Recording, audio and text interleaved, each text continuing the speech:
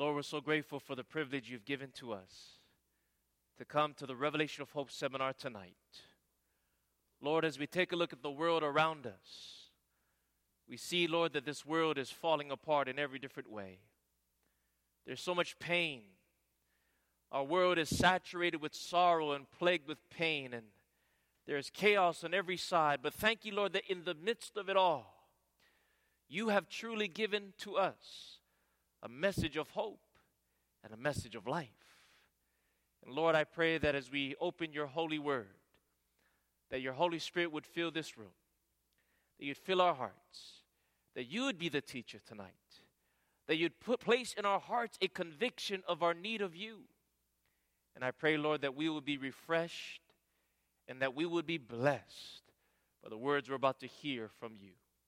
So please speak now, Lord. Remove every earthly distraction, every worldly care. And I pray, Lord, that you would open our ears to hear the message of life today. This is our prayer, and we thank you for hearing us. In Jesus' name we pray. Amen. Amen. Our message tonight, friends, is entitled Prophecy's Final Countdown. We're going to learn tonight in this opening foundational presentation exactly where we are in the stream of prophetic time. I invite you to take your Bible and turn with me to the book of Revelation chapter 12 as we begin our study tonight. We're going to go to the 12th chapter of the book of Revelation where we find a war being described in prophetic language. Now, this is a chapter we will definitely cover on future nights, but I want us to just notice something interesting about this war between good and evil. We want to find out the nature of this battle that we are all in the midst of this evening. We're in Revelation chapter 12. Notice what the Bible says, beginning with verse 7. Revelation chapter 12, verse 7 through 9. Make sure you write that down and notice with me in your Bible. Of course, this is a Bible prophecy seminar, so we encourage you to bring a Bible. Now, if you don't have one, let us know. We'll do our best to provide one for you. But if you see someone next to you that doesn't have a Bible and you have one, maybe you can share with your neighbor. But notice what it says here. Revelation 12, beginning with verse 7. If you're there, would you please let me know by saying amen. The Bible says, and there was war in heaven. Michael and his angels fought against the dragon, and the dragon fought and his angels and prevailed not. Neither was their place found any more in heaven. And the great dragon was cast out, that old serpent called the devil and Satan, which deceives how much of the world? The whole world. He was cast out into the earth, and his angels were cast out with him. Here we read, friends, in prophetic language, how there was a war that began in heaven that moved to planet Earth, and it's still being fought to this day, friends, in the battlefield of our minds. Now, what kind of war was this that began in heaven? Well, friends, it was a battle between good and evil, a battle between righteousness and wickedness. But what was the nature of this battle? Well, friends, if you were to look up that word war in the original Greek language that the New Testament was written in, it gives us some insight as to the nature of this conflict. For the word war in Greek is the word polemos. Can you say that? And it means strife, a quarrel, a dispute, or an argument. In other words, friends, the nature of this war that began in heaven was much more than a physical fight. It was much more than a clash of arms. It was really a conflict of ideas, a conflict of beliefs, a conflict of the will. And that war that began in heaven, Bible says, moved to this world and is still being fought today, friends, to this day. We are all in the midst of a war between good and evil. A great controversy, a cosmic battle, a supernatural conflict, and it's being fought upon the battlefield of the mind. And the reason for that is because whoever has your mind will eventually determine your destiny. Because it is our mind that produces our thoughts and feelings. Isn't that right? Our thoughts and feelings are made manifest in our words and actions. Words and actions form habits. Habits make up your character, and it is your character that determines your destiny. In other words, your destiny is determined by your character, which is made up of your habits, which are formed by your words and actions that come from your thoughts and feelings that originate in the mind. So whoever has your mind will shape your character and determine your destiny. And friends, that's what the battle is about. God and Satan is both fighting against each other for our attention. Whoever you yield your mind to will determine your destiny. Now, I want you to notice what the Bible says is one of Satan's main goals in this battle between good and evil. I want you to notice with me on the screen, please write it down. 2 Corinthians chapter 4 and verse 4, the Bible says this. In whom the God of this world, that is Satan, has blinded the what, everyone? The what? The minds of them which believe not, lest the light of the glorious gospel of Christ, who is the image of God, should shine unto them. One of Satan's main goals in this battle between good and evil, friends, is to blind our minds from seeing the light. He does not want us to see this glorious light. The devil is working overtime to try to hide the light from shining into our minds. And friends, one of the great ways he does that is to fill our lives with so much busyness to where we have no time to yield our mind to be enlightened with spiritual things. Friends, listen to this very carefully. If the devil cannot make you bad, he'll make you busy. Either way, he's got you.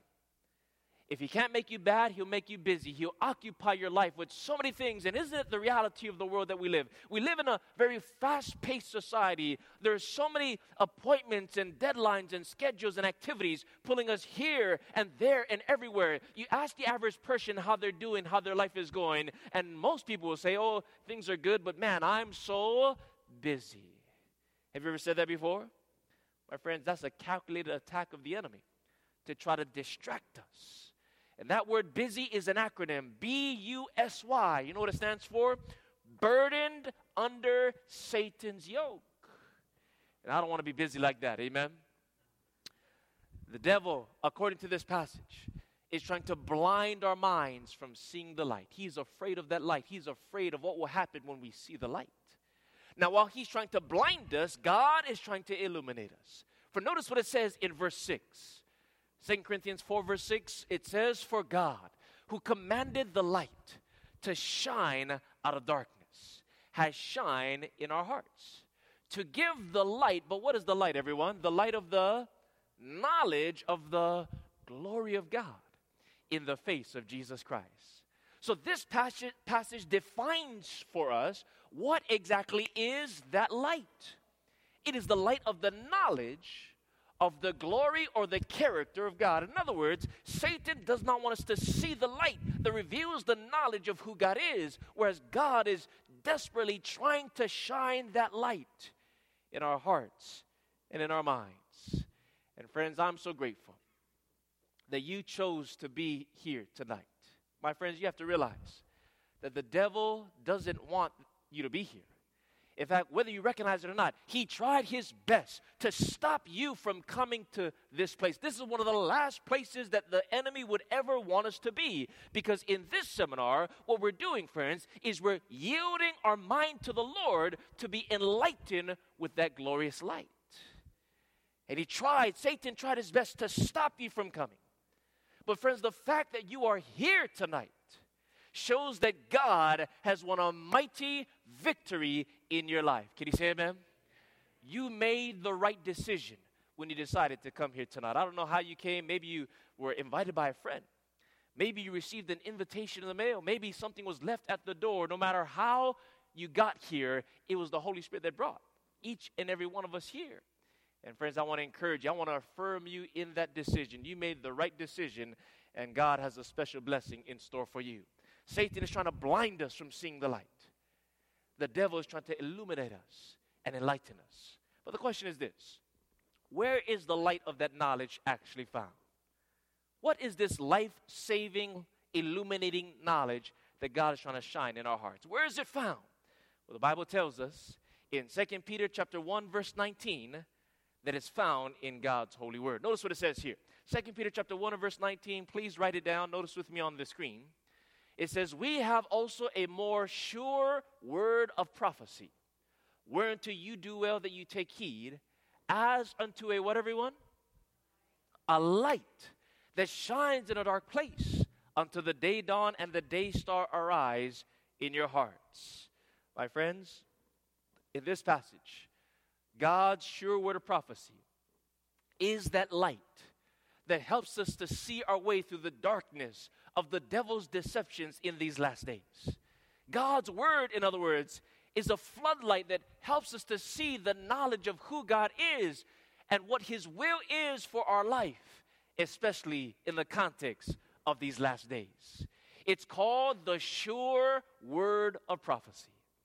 And friends, in a world full of uncertainties and unsureties, I am so thankful that God has given us his sure word. There is something that we can be certain and sure about, and that is the light shining from the Holy Bible.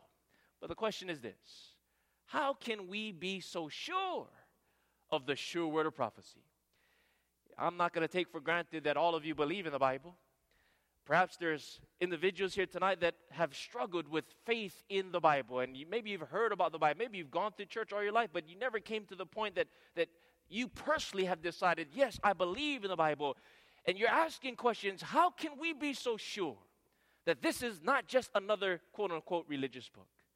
Where is the evidence that we can trust in the message of the Bible? Well, friends, there are many reasons why we can trust the message of the Bible. I want to give you two of them tonight. One of the reasons why we can trust that God's word is the absolute truth is because the Bible, unlike other books that can influence your thinking, the Bible does far more than that. The Bible actually has the power to change and transform your life from the inside out. And I speak, friends, from personal experience. I was never brought up in a religious or Christian household.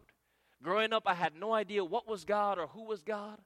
My parents were never church goers, and so they never brought me, and so I was totally ignorant of what this book was all about. And as a result of not having any spiritual guidance in my life, I started making terrible decisions from a very young age. I was addicted to drugs and addicted to the pleasures of this world, and this was me when I was 16 years old, constantly getting high, burning up my brain cells and chasing the world. If you look into these eyes, there's no life in these eyes. I was just a shell, trying to find something to satisfy the longing in my heart. But let me tell you, friends, in this lost condition, when I was addicted and a slave to sin, in this lost condition, someone came and they knocked on my door and they invited me to a Bible prophecy seminar. Have you ever heard of anything like that before? A seminar just like this? And I came to those meetings. Many times I came to those meetings high, my mind in the clouds. But as I sat there night after night as a 16-year-old youngster, listening to the truths of this book and the God that it points to, let me tell you, friends, the power of the Word penetrated my clouded mind, and it pierced my hardened heart. And during those meetings, I found life because I found Jesus. And I gave my life to Christ. And through one prayer, the Lord made me free. He took away and removed all those addictions that I was a slave to. And then he began to restore all those burnt brain cells. And I stand before you here this evening as a preacher of his holy message of life, telling you that you can trust the Bible.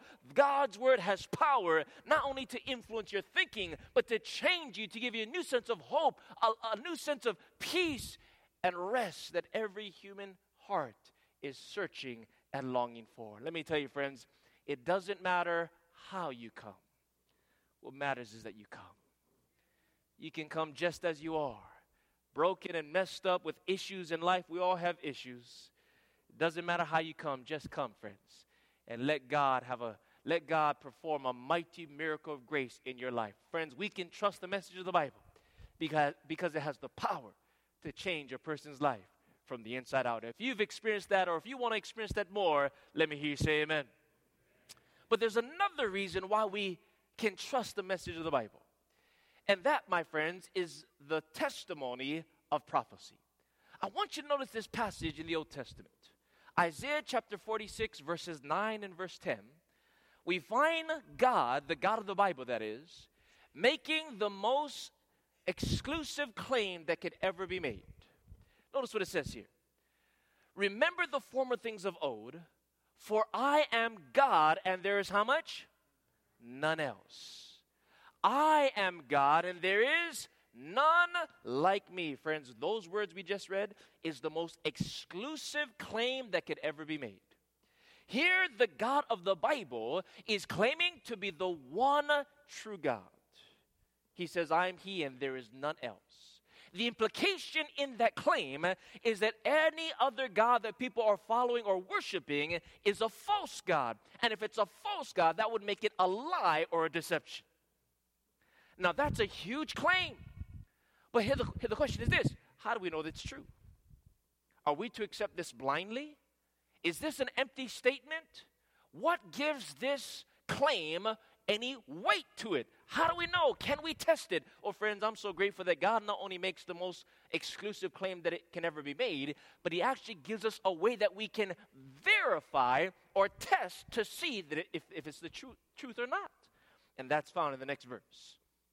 The next verse says, declaring the end from the beginning and from ancient times, things that are not yet done. My friends, we call that prophecy. Prophecy is the foretelling of the future. God says, I'm the one true God, and that which gives weight to that claim is that I'm going to tell you the end from the beginning. I'm going to tell you what's going to happen before it does, so that when it happens, you can know that what I say about myself, what I claim about myself, is the truth. In other words, friends, fulfilled Bible prophecy verifies, what word did I say? Verifies the truthfulness of God's word, and it gives us confidence that the future is in the hands of God. My friends, if you're to survey all the quote-unquote holy books of the world, writings that people are claiming to be holy or of divine origin, the writings of Muhammad and the writings of Confucius and the writings of Buddha, and then you compare that with the writings of the Bible, you'll find that besides the Bible, all the other quote-unquote holy books contain little or no predictive prophecy at all. No predictive prophecy in the writings of these books. And that ought to raise a question in the thinking person's mind. Why not?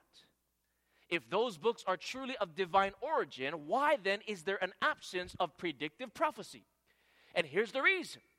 It's because the future must be known before it can be revealed. The future must be what? Before it can be.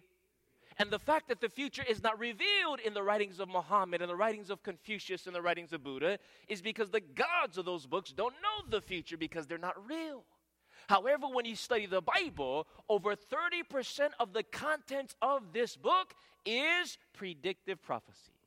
God has given us plenty of evidence that we can rest our faith upon. Things that we can actually verify with our own study. Can you say amen?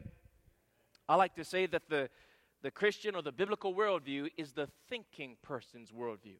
It's not a blind faith, it's an intelligent faith. And friends, you will see that, and that conviction will grow in your heart as you take a look at these prophecies for yourself. Now, let me quickly remind us God's motive for revealing the future to us. You see, the reason why God has revealed the future is not simply to satisfy our curiosity or to scare us. No, friends. The reason why He's revealed the future is so that we can come to the point of trusting Him with our personal future. Jesus said it like this. John 14, verse 29, write it down. Jesus said, and now I have told you before it come to pass, that when it is come to pass, you might what? You might believe. In other words, friends, the purpose of a seminar like this, as we study prophecy, is not simply to satisfy the curiosity, but rather to build up within our hearts a faith and a trust that believes in who God is. In other words, Jesus is after a personal relationship with us. Because let me tell you, friends, we're not saved by what we know, but by who we know. And the Lord has revealed the what to draw us to the who.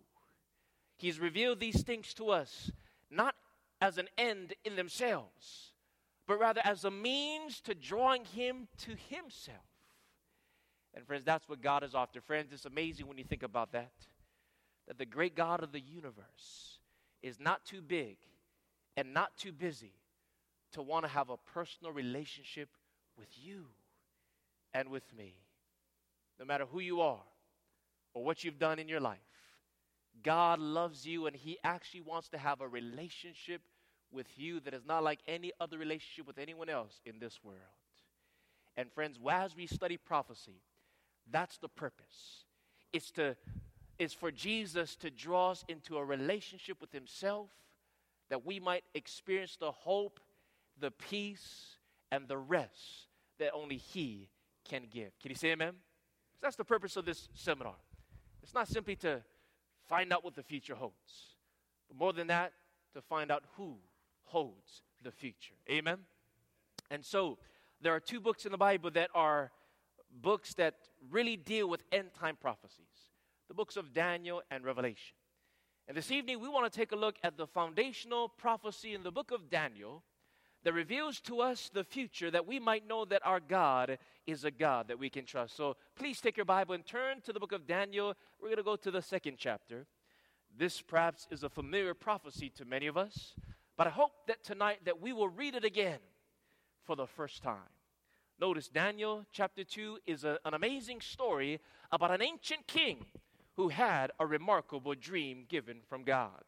We're going to go back now 2,500 years in the past to find out what the future holds for us. Daniel chapter 2, we're going to begin with verse 1, and we will stay here for the rest of our time this evening. Daniel chapter 2 and verse 1, if you're there, would you let me know by saying amen? Here's the story now. Bible says, in the second year of the reign of Nebuchadnezzar, Nebuchadnezzar dreamed dreams wherewith his spirit was troubled, and his sleep brake from him. Then the king commanded to call the magicians, the astrologers, the sorcerers, and the Chaldeans, for to show the king his dreams. So they came in and stood before the king. The king said unto them, I have dreamed a dream, and my spirit was troubled to know the dream. Then spake the Chaldeans to the king in Syriac, O king, live forever. Tell thy servants the dream, and we will show the interpretation.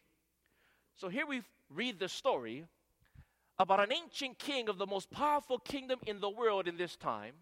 His name, Nebuchadnezzar, the king of the mighty kingdom of Babylon.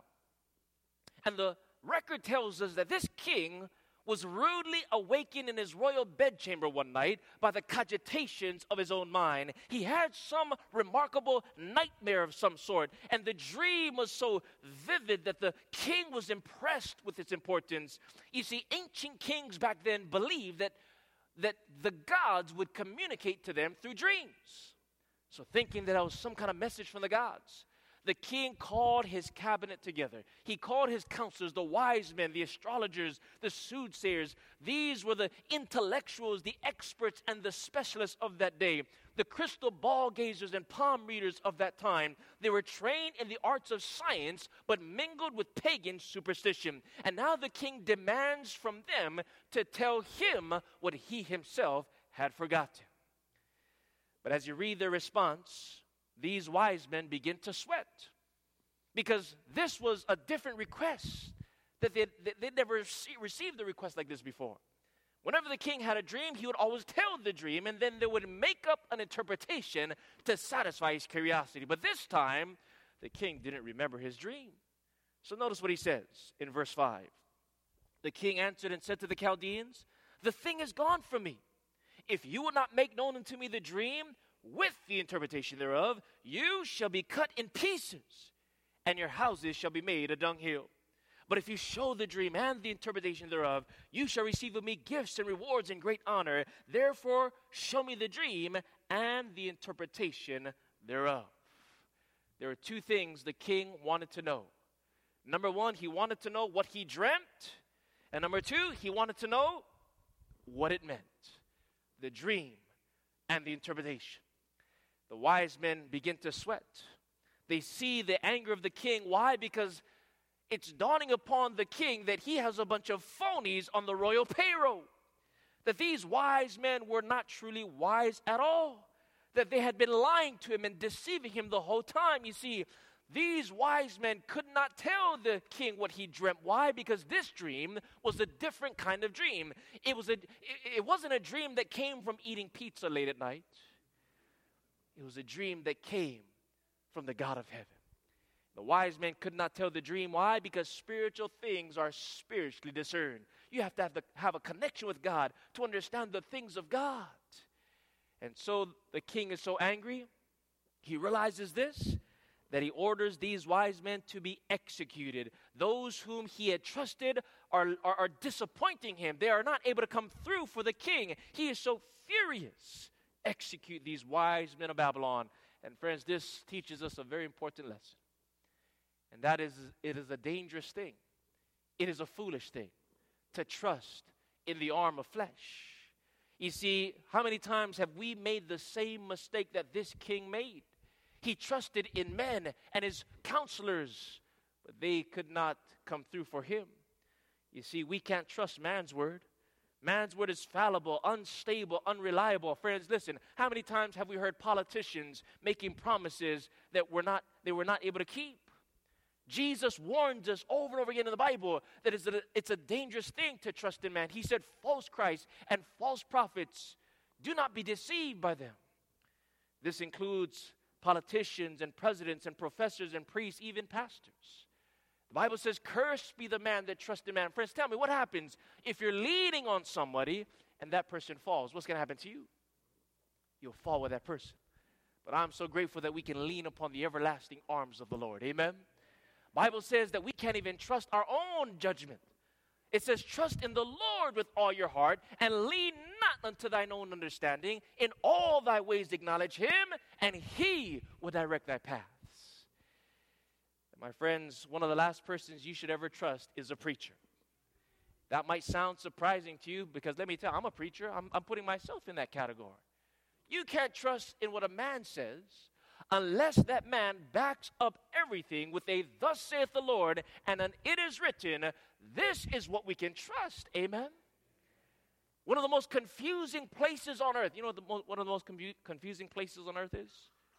A Christian bookstore. Now, I don't have anything against Christian bookstores. I frequent them often. But the reason why I say that is because you find somebody writing a book on a certain topic, and then right next to that is another person's book on that same topic, and another person, and that person says something different from what the other book said, and you read these books, and you get so confused. What's the truth? Well, friends, that's why we have to go to the source, the Bible, to know what the truth really is. Amen? The king trusted in his wise men. These were the experts. And friends, the lesson we learn from him is don't take man's word for it. Don't be spoon-fed by the minister. Allow God to teach you. Study to show yourself approved unto God. Go to the source. Amen? And friends, as I mentioned, the reason why the wise men could not come through for the king, because this dream was a spiritual dream. It came from the God of heaven. But amongst the wise men of Babylon, there was one who was truly a wise man. His name was Daniel, a Hebrew captive. In his late teens, he served the true God. He heard about the hasty decree of the king to execute the wise men, and he was a part of the wise men of Babylon, but he was a true wise man. And when Daniel realized that that decree included him, and when his life was on the line, what did he do? He approached the king and asked the king for some time that he might find out what the king dreamt and what the dream meant. Now, friends, when Daniel asked for some time, Daniel had no clue what the king dreamt. But Daniel knew someone that did know. He knew God. Amen? And so what did Daniel do when his back was against the wall? What did he do when the threat of death was hanging over him? He went straight to God in prayer. And he began to speak to the Lord, the one that gave the dream. My friends, what an example for us. When you're in trouble, who do you go to? You go straight to God in prayer. Amen? Prayer is the means of connecting with the divine watcher in the heavens. Prayer, friends, what is that? It's the key in the hands of faith that unlocks the storehouse of heaven where our treasure for us the boundless resources of wisdom and understanding and all power. Prayer, my friends, is simply the opening up of your heart to God as to a friend. It's not some vain repetition we repeat over and over again. No, friends, it's simply sharing with the Lord what's on our hearts. And the purpose of prayer is not to inform God, because God already knows before we pray. The purpose of prayer is not to inform God, but rather it is for God to transform us. It is the means by which we unload our worries and our cares and our struggles to the Lord. And so, friends, if you're going through a problem in your marriage, take that to God in prayer. If you're struggling in your finances, or maybe you got some health issues, maybe you're having problems with your children, no matter what the problem, big or small, our sovereign God sees them all, and He cares about every single detail of our lives. And friends, when we go to God in prayer, unloading the burdens, the big and the small, it's as if God is listening to us, and He's not listening to anyone else in that moment of time. That's how intimate God is. He listens. He is the burden bearer, the sorrow soother, and the head lifter. Friends, more prayer, more power. Little prayer, little power. No prayer, no power at all. So don't miss your divine appointment with God in the secret place of prayer. Amen? Daniel prays. My mom was praying for me when I was doing drugs, and that's why I'm standing before you here today, friends, because God heard that prayer. By one prayer, I was made free from that life of addiction. God can do the same for everybody. So Daniel prays. You know what he does after that? He goes to sleep. He doesn't stay up all night worrying about it. He goes to sleep. And while he is sleeping, God is answering his prayer by giving to him the same dream that He gave to the king the night before. Oh, what an example. You know, sometimes we pray, we bring our burdens to the Lord, and then we stay up all night worrying about it. My friends, bring your struggles to God and leave it there. Amen? After you pray, go to sleep. Rest in the reality that heaven hears and that the answer is coming in God's way according to His perfect will and according to His perfect timing. You know, sometimes we don't receive the answer to our prayer because we're staying up all night worrying about it. Can you imagine if Daniel stayed up all night? Maybe he would not have received the dream. So go to sleep. Rest in the arms of God. Amen.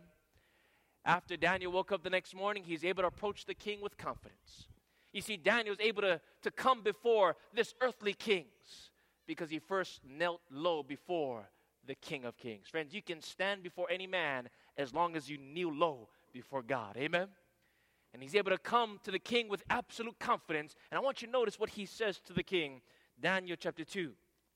Notice with me in verse 26. Bible says, the king answered and said to Daniel, whose name was Belteshazzar, art thou able to make known unto me the dream which I have seen and the interpretation thereof? Daniel answered in the presence of the king and said, the secret which the king hath demanded, cannot the wise men, the astrologers, the magicians, the soothsayers show unto the king? Here Daniel is reminding the king of the folly of trusting in the wise men. Daniel is basically saying, but king, what about these wise men that you employed? Can't they help you? And the king has to acknowledge, at least in his mind, that it was a foolish thing to trust in those wise men. But then Daniel makes a contrast in verse 28. Notice what it says. Verse 28, it says, but there is a God in heaven. Friends, it will be well for us to remember that when man disappoints us, when your spouse walks out on you, when your children are disrespecting you, when your friends are betraying you, there's still a God in heaven that sits upon the throne. And while your life may seem to be out of control, there's still one that sits on the throne. He's still in control, and we can trust Him with our life. Amen? Daniel says, but there's a God in heaven that reveals secrets and makes known to the king Nebuchadnezzar what shall be in the what? In the latter or the last days. Thy dream and thy visions of thy head upon thy bed are these. As for thee, O king, thy thoughts came into thy mind upon thy bed, what should come to pass hereafter. And he that reveals secrets makes known to thee what shall come to pass. But as for me, This secret is not revealed to me for any wisdom that I have more than any living, but for their sakes, that shall make known the interpretation to the king, and that thou mightest know the thoughts of thy heart. So Daniel now tells the king the nature of the dream. He tells the king the reason why God gave you this dream is to show you things which must surely come to pass. In other words, it was a prophetic dream. Oh, what kind of dream? A dream that would reveal the future of the king and his kingdom and future kingdoms to follow. And friends, God is saying, Daniel says that the reason why God gave this dream is so that you might know what's going to happen. And so Daniel now continues to explain to the king exactly what he saw. Let's read it. Verse 31. Thou, O king, sawest, and behold, a great image. This great image, whose brightness was excellent, stood before thee, and the form thereof was terrible. This image's head was of fine gold, his breast and his arms of silver, his belly and his thighs of brass, his legs of iron, and his feet part of iron and part of clay. Thou sawest that a stone was cut out without hands, which smote the image upon his feet, that are of iron and clay, and brake them to pieces. Then was the iron, the clay, the brass, the silver, and the gold broken to pieces together, and became like the chaff of the summer threshing floors, and the wind carried them away, that no place was found for them. And the stone that smote the image became a great mountain, and it filled the whole earth. And friends, I can imagine that as Daniel is recounting to the king his dream, the king starts to get excited. He scoots to the edge of his throne. Yes, that's what I saw.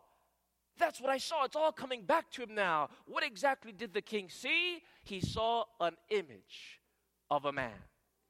An idol, you can say. And this image was made of different metals. The head was pure gold. Chest and arms, silver. The belly and thighs were made of brass. The long legs of iron. Then the feet with the 10 toes, partly of iron, partly of clay. Then the king saw a stone cut out without hands, which means it wasn't of human devising. And that stone hit the image at the feet, the very foundation, and it blew that image to smithereens. And that rock, that stone that destroyed that idol, became a great mountain, and it filled the whole earth. Wow, what a remarkable dream. No wonder why the king was so eager and anxious to know what it was. But remember, the king wanted to know two things. Number one, he wanted to know what he dreamt. And number two, he wanted to know what it meant. And I'm so grateful that God doesn't do things halfway. He does things all the way. Amen? And so now Daniel interprets the dream to the king. And I'm going to let you read the whole thing when you go home. We'll summarize on the screen. Daniel said in chapter 2, verse 38, to King Nebuchadnezzar, thou art this head of gold. In other words, the golden head upon this metal man would represent Nebuchadnezzar and the kingdom of Babylon. In fact, the Bible says in Isaiah chapter 14 that Babylon was the golden city. And so every other metal that would follow after that would represent another kingdom that would come after Babylon. There are 4 specific metals in the image representing 4 specific kingdoms. And as we compare this ancient prophecy written over 2,500 years ago to history, we will see that what God has revealed in the past has happened to the T, exactly as he had predicted, which shows us this evening, friends, that we can trust the message of the Bible. God knows the future. He's revealed it to us so that we can trust him with our personal future as well. In other words, this metal man is a divine timeline. It's a what, everyone? It's a timeline, a forecast of the empires that would dominate the world from Daniel's day to our day. Let's go through them together, shall we? The first, the head of gold, represents Nebuchadnezzar's Babylon. The ancient ruins of Babylon are located about 60 miles south of Baghdad in modern-day Iraq. And friends, when you study history, Babylon was a powerful, impregnable kingdom. The walls were about 60 miles around and 160 feet high, and at some points they were thick enough that 4 chariots of horses could race on the tops of those walls. Not only that, but the mighty river Euphrates ran through the city of Babylon, providing water for the crops of the Babylonians to the extent that history tells us that the Babylonians had a 20-year food supply. So that if they were ever besieged by an enemy army, they could outwait that besiegement for at least 20 years. And if the river Euphrates ever flooded, thus endangering the city, the Babylonians were master engineers. They had these massive gates that would block off, they would come together and block off the excess water of the river Euphrates. The bars would go all the way down to the riverbed, and any excess water would be diverted around the walls of Babylon, creating a moat of protection. It was a fortified, powerful, impregnable kingdom. No wonder why Nebuchadnezzar thought that his kingdom would last forever. But even this fortified kingdom came to an end. History tells us that the Babylonian kingdom ruled from 605 to 539 BC because the prophecy continues. Daniel says, but after thee. Now I'm sure that the king didn't like that part.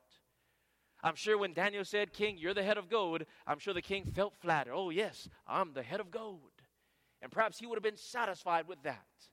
But Daniel had to also give the message that would cut across the grain. He not only had to tell the positive truth, he also had to tell the cutting truth. But after thee shall arise another kingdom. Then to add insult to injury, what kind of kingdom? A kingdom that it is inferior to thee. Well, how is it possible for an inferior kingdom to overcome a superior kingdom? Just like silver is inferior to that of gold, so to the next kingdom would be a weaker kingdom than that of Babylon. Well, how is that possible? Well, friends, listen. You can read all about it in Daniel chapter 5. Please write that down and read it when you go home tonight. In the 5th chapter of Daniel, we read about how Babylon is fallen. The story tells us that Nebuchadnezzar's grandson, Belshazzar, what was his name? This is the grandson of Nebuchadnezzar. He is partying within the walls of Babylon. Bible says that he threw a feast for 1,000 of his lords. He has his generals there, his soldiers, his wise men. Not only that, but he has his wives in the plural and his concubines. That's his girlfriends on the side. And the king is there as the host. He is the life of the party. And they're drinking the best wine. They're dancing to the finest music. They're being entertained by the most captivating entertainment in Babylon. Everyone who was anyone is present at the party, and the king is dressed there in his royal robes as the life of the party, and all seems to be well. Babylon celebrates in the midst of a stupendous crisis, because what was happening on the outside of the walls, danger was coming, judgment was about to fall. And as the king is there partying and living it up, not having a care in the world, all of a sudden the message of judgment was sent. The king saw the handwriting on the wall in letters of fire, a message of doom, a message of gloom. And as he saw the writing on the wall, he could not read or understand what it was. Why? Because spiritual things are spiritually discerned. The wise men could not read it. Then the king said, whoever can read the writing, I will make the third ruler in Babylon. The what number ruler?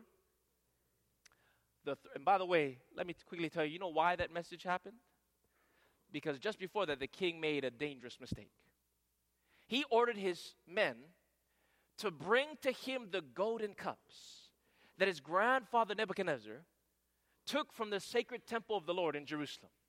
He said to his servants, bring me those golden cups, those cups that were used in the Lord's service, the sacred holy cups of God. He said, bring me those cups. Why? So that he could drink his old wine of Babylon in those sacred golden cups. What the king is doing, friends, he is mixing the sacred and the profane together.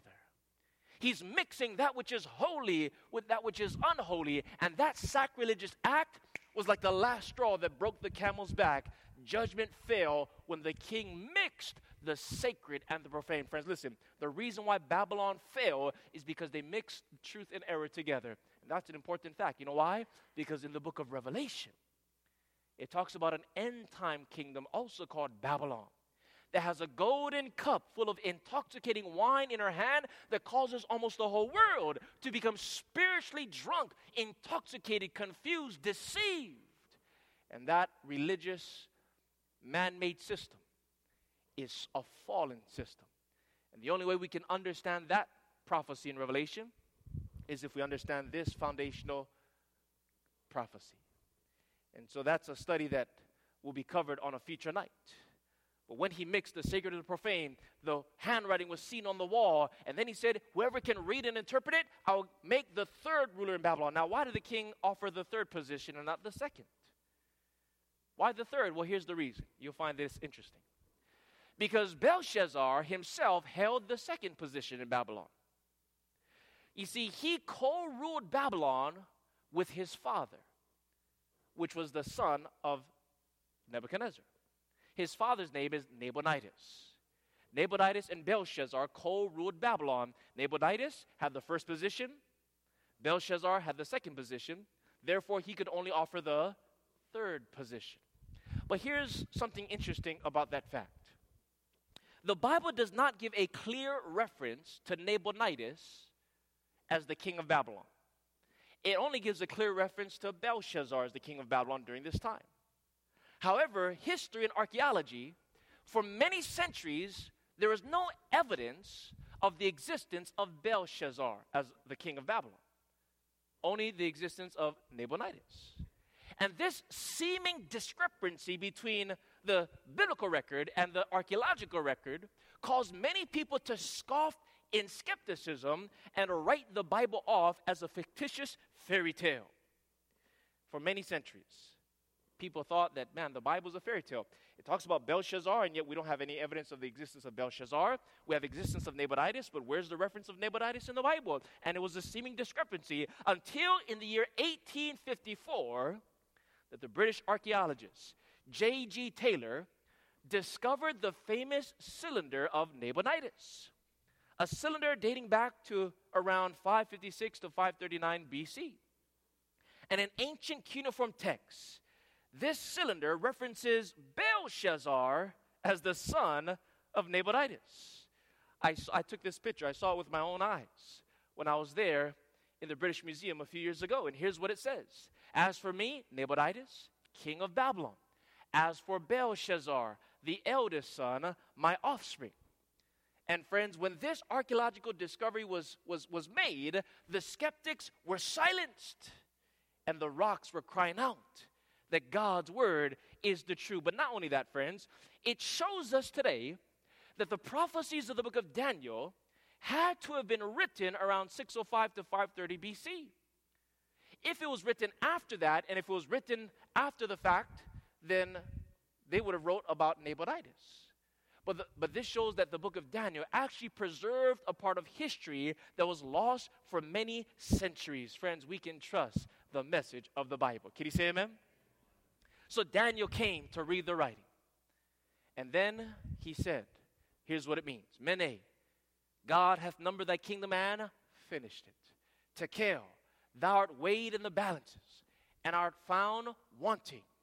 Perez, thy kingdom is divided and given to the Medes and the Persians. It was a message of judgment on Babylon. Babylon would be judged, and it would fall that very night. Friends, the record tells us that as Belshazzar was parting inside of the walls, Cyrus and the Medes and the Persian armies were surrounding Babylon on the outside of the walls. They were looking for a way to penetrate the massive fortifications, but a breach in the wall was impossible. And so Cyrus came up with another strategy to infiltrate Babylon. What did he do? He marched his army about a mile up the river Euphrates, and he ordered his soldiers, his men, to begin to dig trenches to divert the water of the Euphrates into open fields so that the water level could drop significantly so that he could march his army through the riverbed into the kingdom of Babylon. But there's only one problem with that strategy. What about the massive gates that blocked off the excess water of Euphrates? Those bars that went all the way down to the riverbed, how would he get past the gates? Well, friends, over 100 years before this ever happened, God actually prophesied how the problem would be solved through the Old Testament prophecy of Isaiah 44, 27, and 28. Please write it down. Notice with me on the screen. Isaiah 44, 27, and 28. God actually describes how Babylon would fall. And it says to the deep, be dry, and I will dry up thy rivers. That saith of Cyrus, he is my shepherd and shall perform all my pleasure. Then the next verse, which is in the next chapter, chapter 45, verse 1, says this. Thus saith the Lord to his anointed, to Cyrus. To who, everyone? To Cyrus, whose right hand I have held to subdue nations before him. I will loose the loins of kings and open before him the two-leaved gates, and the gate shall not be shut. So God in this prophecy reveals how Babylon would fall. It would fall by the drying up of the rivers, and that the gates wouldn't be shut. And just as God predicted, Cyrus found that to be the case. He dried up the rivers, and he marched his army through the riverbed. The gates were open that night. And friends, what this shows us is not only that we can trust the message of the Bible, but this shows us something beautiful about God. And that is, friends, he knows us. He knows everything about us, even before we were born. You see, this prophecy was penned by the prophet Isaiah approximately 150 years before Cyrus was even born. God called him by name 150 years before he was born, and he had a plan and purpose for his life. My friends, let me tell you, the same God that knew Cyrus by name, he knows your name too. Not only does he know your name, he's got your number. He knows where you live and where you work. He knows all your passwords in your social media accounts. He knows everything about us. God knows the deepest, darkest secrets of our lives. He reads us like an open book. All things are naked and open to the eyes of God. We can fool man, but we can't fool him. He sees who we really are. He knows what's happened in the dark. And friends, what just blows my mind about this is that the one that knows me the very best is the one that loves me the very most. He knows the deepest, the darkest secrets, the things I don't want anyone to know. He knows. And yet he still looks at me with eyes of infinite love, pity, and compassion. My friends, you need to know that no matter how badly you've messed up in your life, the one that knows you the very best is the one that loves you the very most. And he has a plan and purpose for your life. Amen? And he is the God that has also seen what has happened to us in the dark. Maybe we were abused and mistreated. Maybe there are some terrible experiences of our past that we can't forget, that haunt us to this day. Well, friends, God sees, he knows, and when we were going through that sorrow and that difficulty, he was hurting with us. He's a God that he's not indifferent to our pain, friends. He is affected by human sorrow. And one day he will right every wrong that has been committed. Amen? And we can trust him. We can give to him our pain, our sorrow, and our sins. He's the God that can turn our sorrows into sweet joy. Amen? The same God that knew Cyrus knows you. There's a plan and purpose for your life. You're not an accident. There's a divine intention for you being here, no matter how you got here. And the same God that used Cyrus to set the people of God free, he wants to use you to set the captives free too. Amen? I would have never thought that God would be using me like he does today. But friends, the reason why is because God is trying to save me in the process. God knows us. And so, just as Isaiah predicted, God revealed to Isaiah, Cyrus dried up the river, marched his army through the riverbed, the gates weren't shut, and on that night, Babylon is fallen. The famous Cyrus cylinder, found there in the British Museum, records this Persian attack against Babylon. And you can see it for yourself there in the British Museum. History tells us that the Medes and Persians began to rule an inferior kingdom, overcoming a superior kingdom. It ruled from 539 to 331 BC. But then after that, a third metal was introduced, the belly and thighs of brass. Notice what it says, verse 39. And another third kingdom of brass, which shall bear rule over all of the earth. Which was the kingdom that followed the Medes and the Persians? What is the brass? What does the brass represent? Represents the Grecian Empire under the rulership of Alexander the Great. The Greeks were fast and fierce fighters. Alexander the Great began to conquer the different kingdoms and the different armies of the world when he was 16 years old. He succeeded in conquering every kingdom and army by the time he was 30 years old. Under the short span of about 13, 14 years, he was able to conquer the whole world, and Greece began to rule. The Greeks were actually known for using bronze weapons and bronze shields. But though Alexander the Great and the Grecians could conquer the world, Alexander the Great could not conquer the greatest enemy of all, and that was himself. History tells us that at just 2 years after conquering the world, he died in a drunken stupor.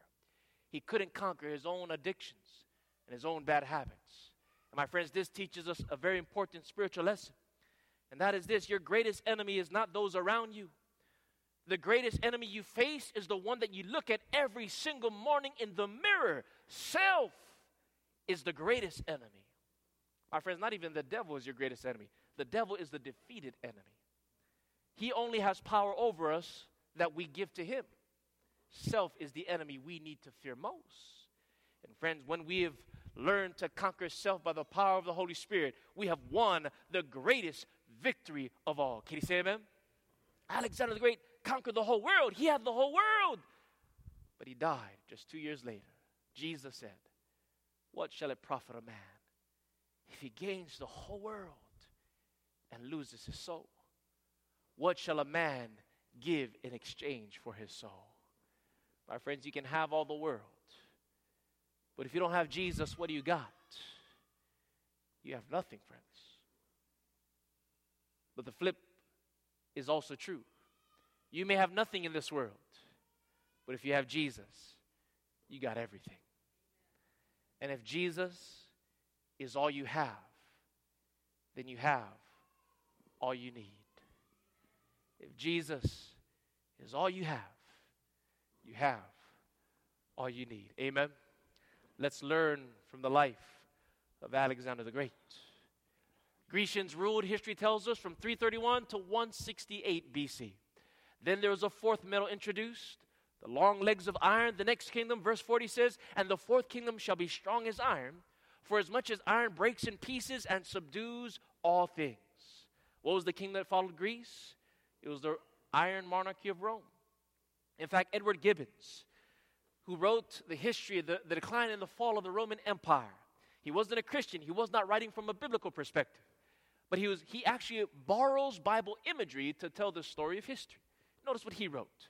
"The images of gold, of silver, or brass that might serve to represent the nations and their kings were successively broken by the iron monarchy of Rome." Rome came after Greece. In fact, the Romans were known for using iron weapons and iron shields, which gave them the advantage over the weaker bronze weapons of the Greeks. And of the four, Rome ruled the longest, 168 BC to 476 AD. Now, what would happen after that? There's not a fifth metal that is introduced. Well, the Bible now introduces a different element altogether. Notice what it says here in verse 41. "And whereas you saw the feet and toes, partly of potter's clay and partly of iron, the kingdom shall be what? Not conquered, but divided." And friends, that's exactly what took place. Rome was not conquered by a fifth empire, but rather it was divided. Barbarian tribes came from the north and began to conquer different territories of the vast Roman Empire. And just as there are 10 toes on a normal pair of feet, Rome was divided into 10 different kingdoms. There are as follows on the screen. The Alemanni were the modern Germans. The Burgundians were the Swiss. The Franks were the French. Lombards were the Italians. The Anglo-Saxons were the English. The Suevi were the Portuguese. The Visigoths were the Spanish. Then you have the Heruli, Vandals, and Ostrogoths, nations that existed amongst the original 10 but are extinct today. And we'll find out why on a future night when we talk about that prophecy. But these are the nations that make up modern-day Europe today. And so the Bible says that Rome would be divided. So here we find the divine timeline. Let's see if you can remember without looking at the screen. The head of gold represents which kingdom? Chest and arms of silver is Medo-Persia. Belly and thighs of brass is Greece. Long legs of iron is Rome. And then the 10 toes, part of iron and part of clay, is divided Rome or divided Europe. Friends, just as God predicted, the prophecy came true. We can trust the message of the Bible. But God gets even more specific. Notice what it says in verse 43. And whereas you saw iron mixed with miry clay, they shall mingle themselves with the what? With the seed of men. So Rome or Europe would be divided, but the prophecy tells us that they would try to mingle. They would try to come together. They would try to unite by mingling their seed or their offspring. And history tells us that is exactly what took place. Napoleon divorced his wife Josephine and married Lucia of Austria in an attempt to unite the divided countries of Europe through intermarriage, trying to bring the divided countries together. Queen Victoria of England reigned for over 60 years. And in an attempt to unite the divided countries of Europe, she married off over 40 of her children and grandchildren into almost every royal family in Europe, thinking that if they were all related, they would stop fighting and all get along. But friends, there's a lot of drama in family, isn't that right? Marriage doesn't fix things all the time. And so Europe remains divided. Why? Because the rest of the verse says, but they shall not cleave one to another, even as iron is not mixed with clay. Clay and iron don't mix. So the Bible is saying that the divided kingdoms of Europe would remain divided. But that didn't stop man from trying to prove God's word a lie. Another way that man tried to unite the divided countries of Europe was through military conflict and war. And we've seen, friends, throughout history, individuals like Charlemagne and Charles V and Louis XIV and Napoleon and Kaiser Wilhelm and Adolf Hitler, with their massive artilleries and their armies, tried to unite the divided countries of Europe, but all of them have failed, whereas God's word is unfailing in its accuracy. We can trust the message of the Bible. Amen? This shows us, friends, that history is not a series of random events. History, my friends, is many people try to shape and take control of history, but it's in the hands of God. He gets the last word. He sets up kings and takes down kings. He's got the whole world in his hands. The question is, have you placed your life in his hands? Have you placed yourself in the hands of the king? As we get ready to bring out a few final points, Daniel then said in verse 44, and in the days of these kings, what are these kings? Divided Europe. The feet and the toes. Daniel says, during that time, now friends, are we living in a time when Europe is divided tonight? Yes or no? So we can say that in the days of these kings, that's right now. What's going to happen? Shall the God of heaven set up a kingdom which shall never be destroyed. And the kingdom shall not be left to other people, but it shall break in pieces and consume all these kingdoms, and it shall stand how long? Now God introduces the everlasting, eternal, solid rock kingdom. In a time when the nations of the world are trying to unite together in an ecumenical unity, in a time when people are seeking for global control and global dominance to solve the global issues, Bible says that God is setting up a kingdom that will never fall. It will stand forever. It's symbolized by the solid rock that hits the image on the feet at the very foundation. Now, friends, what is that rock? What does that rock kingdom represent? Who is the rock, friends? The rock is not some Polynesian wrestler on WWE. Jesus is the rock. Can you say amen? And friends, that solid rock kingdom cut out without hands, it's not a human devised kingdom.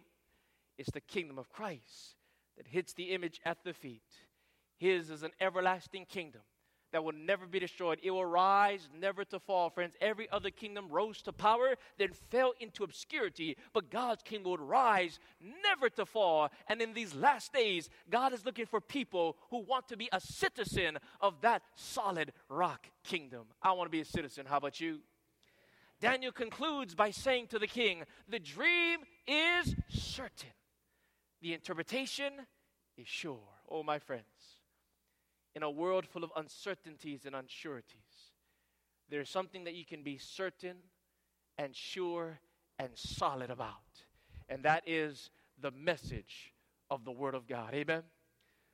God gives us prophecy to verify the truthfulness of His Word, to give us confidence. He is the one that holds the future, and He is the one that we can trust with our future tonight. My friends, where are we in the stream of prophetic time? We're not in the head of gold. We're not in the chest and arms of silver, nor in the belly of brass, the legs of iron. Friends, where are we in this prophecy? We are in the feet, in the toes. Someone said we're so close, we're in the tips of the toenails. We're living right there when Jesus is soon to come. The eternal solid rock kingdom is just upon us. And in these last days, God is wondering, will you be a part of his kingdom?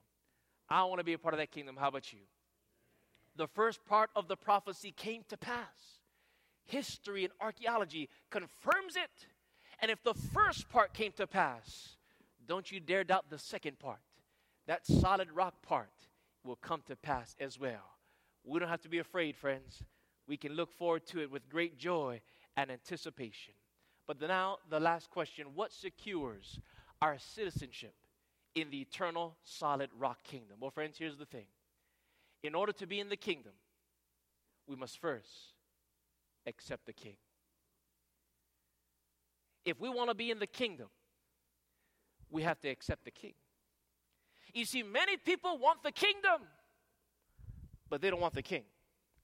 Because the sinful human heart wants to be the king and ruler of their own lives. That's what's in every person's heart here tonight. We want to be king of our own life. We want the kingdom. We all want to be saved, but we don't really want the king. Well, you can't have one without the other.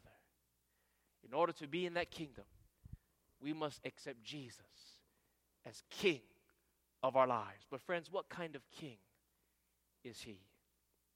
We have rebelled against his kingdom. Will he give us a passport to enter in? Let me tell you about this king. He's not only a king of power, but he's a king of kindness and compassion. Here's what this king did, friends. Around 2,000 years ago, there were 3 men hanging on crosses. 2 of them were thieves, but one of them was a king. And they always put the worst criminal in the middle. And as these 3 men are hanging on these cruel Roman crosses, one of the thieves on one side looked at the man in the middle, and he was content with cursing him with his final breaths. He said, "If you are the Son of God, save yourself and save us." But then there was another thief on the other side. And that thief began to look at the man in the mirror himself. As he's hanging on the cross, he begins to take inventory of the life that he had lived. He begins to reflect upon the past decisions that he had made that led him to the point to where he was then. And as he looked at the man in the mirror himself, what an ugly sight he beheld. He saw a life of hypocrisy, a life of godlessness and wickedness and wretchedness. And that thief felt overwhelmed with the guilt of his past life. And he thought to himself, who could ever love me? I deserve the death that I'm dying. And he felt in that moment so far away from God. His guilt and his shame is unbearable. It's too heavy for him to handle. He is crushed by condemnation. He is drowning in despair. He feels absolutely helpless, hopeless, friendless, and comfortless until he took his eyes off of the man in the mirror and he placed his eyes on the man in the middle. And when he looked at Jesus, he saw something in the face of Christ that he had never seen before. He saw in that face purity and innocence, testifying that he did not belong on that cross. This man should not be numbered with the transgressors. He looks so out of place. How could he still love those who are hating him and reviling him? How could he pray for the forgiveness of his persecutors? When that thief looked at the man in the middle, he saw the face of Jesus. He wondered, why is there no fear in his eyes or anger in his countenance? He saw in that face a love that was divine. This thief was moved with the conviction that that man hanging in the middle was definitely not a criminal. And he looked more than just a mere man. He looked like a royal king, a king of kindness. And the conviction was confirmed when he read the sign above his head that said, King. He saw the crown of thorns. And he heard the mocking throng cry out, if you're the Son of God, save yourself. And the conviction was confirmed. And this thief realized that this was more than just a man, more than just a king. This was the Son of God, the Lord of Lords and the King of Kings, the one whom all the prophecies had pointed to. And the purity of Jesus' presence permeated the atmosphere like a crushed flower whose fragrance fills the air. Was the love for this king for a people who hated him. And this selfless love was so foreign to this thief, he couldn't understand it. Then he began to compare that selfless love to the selfishness of his sinful life. And the contrast between him and Jesus was so dramatic and distinct. The thief said, I am guilty. I deserve this death. But he is innocent. He doesn't deserve that death. And you know what the thief began to realize? He didn't do anything to deserve this death. He's not dying for himself. Well, if he's not dying for himself, then he must be dying for me. He's taking my place. And then faith sprung up in his heart for the first time in a long time. And that thief said to himself, if he can forgive his murderers, maybe there's hope for me. Maybe there's mercy left for me too. And the thief said, I have nothing to lose, but I got eternity to gain. And so that thief found the faith to say one last prayer. And he looked at the man in the middle and he said, Lord, remember me when you come into your kingdom. And when that thief said that prayer, he accepted Jesus as Lord and King. And when he prayed that prayer, Jesus stopped dying long enough to hear that prayer. And he gave that wretched thief the assurance of paradise with him. That's what we call amazing grace. That dying thief rejoiced to see the fountain of blood in his day. And there may I, vile as he, wash all my sins away. My friends, we're not worthy to be a part of the kingdom. But the King took our place. Friends, don't you ever forget that you are worth the life of the King. He died for you. You are the most expensive thing in the universe. The King has died for you. And tonight he wants you to be in his kingdom for eternity. How many of you with me want to say tonight, Lord, I confess I have lived that godless life like that thief. But if you can save him, you can save me too. And you want to accept Jesus as the King and Lord of your life. You want him to sit upon the throne of your heart, knowing that he has your best interest in mind all the time. And you want to be ready for his coming kingdom. Is that your prayer tonight? If so, would you bow your heads and close your eyes? Father in heaven, we thank you so much, dear God, for sending your only begotten Son, your most prized, precious possession. You sent him from heaven to earth on an expensive errand. He came as the King of all kings, the Lord of all lords, and yet he was content to live a simple, selfless life of service. And then to take our place on the cross as a vicarious substitute, a sacrifice. Lord, we deserve death because of our sin, and yet Jesus died so that we might have life. Lord, help us to take our eyes off of the man in the mirror and help us to focus on the man in the middle. And help us to realize, Lord, that we can be in your kingdom for eternity because you came to rescue us. So, Lord, we open our hearts, we open our minds, May you take the place, the rightful place, upon the throne of our hearts as the King and Lord of our lives. Lord, please remember us when you come into your kingdom. We thank you for that blessed assurance that we one day soon will be in paradise with you. Make us ready, Lord, is our prayer in Jesus' blessed name. Let all of the children of God say, Amen.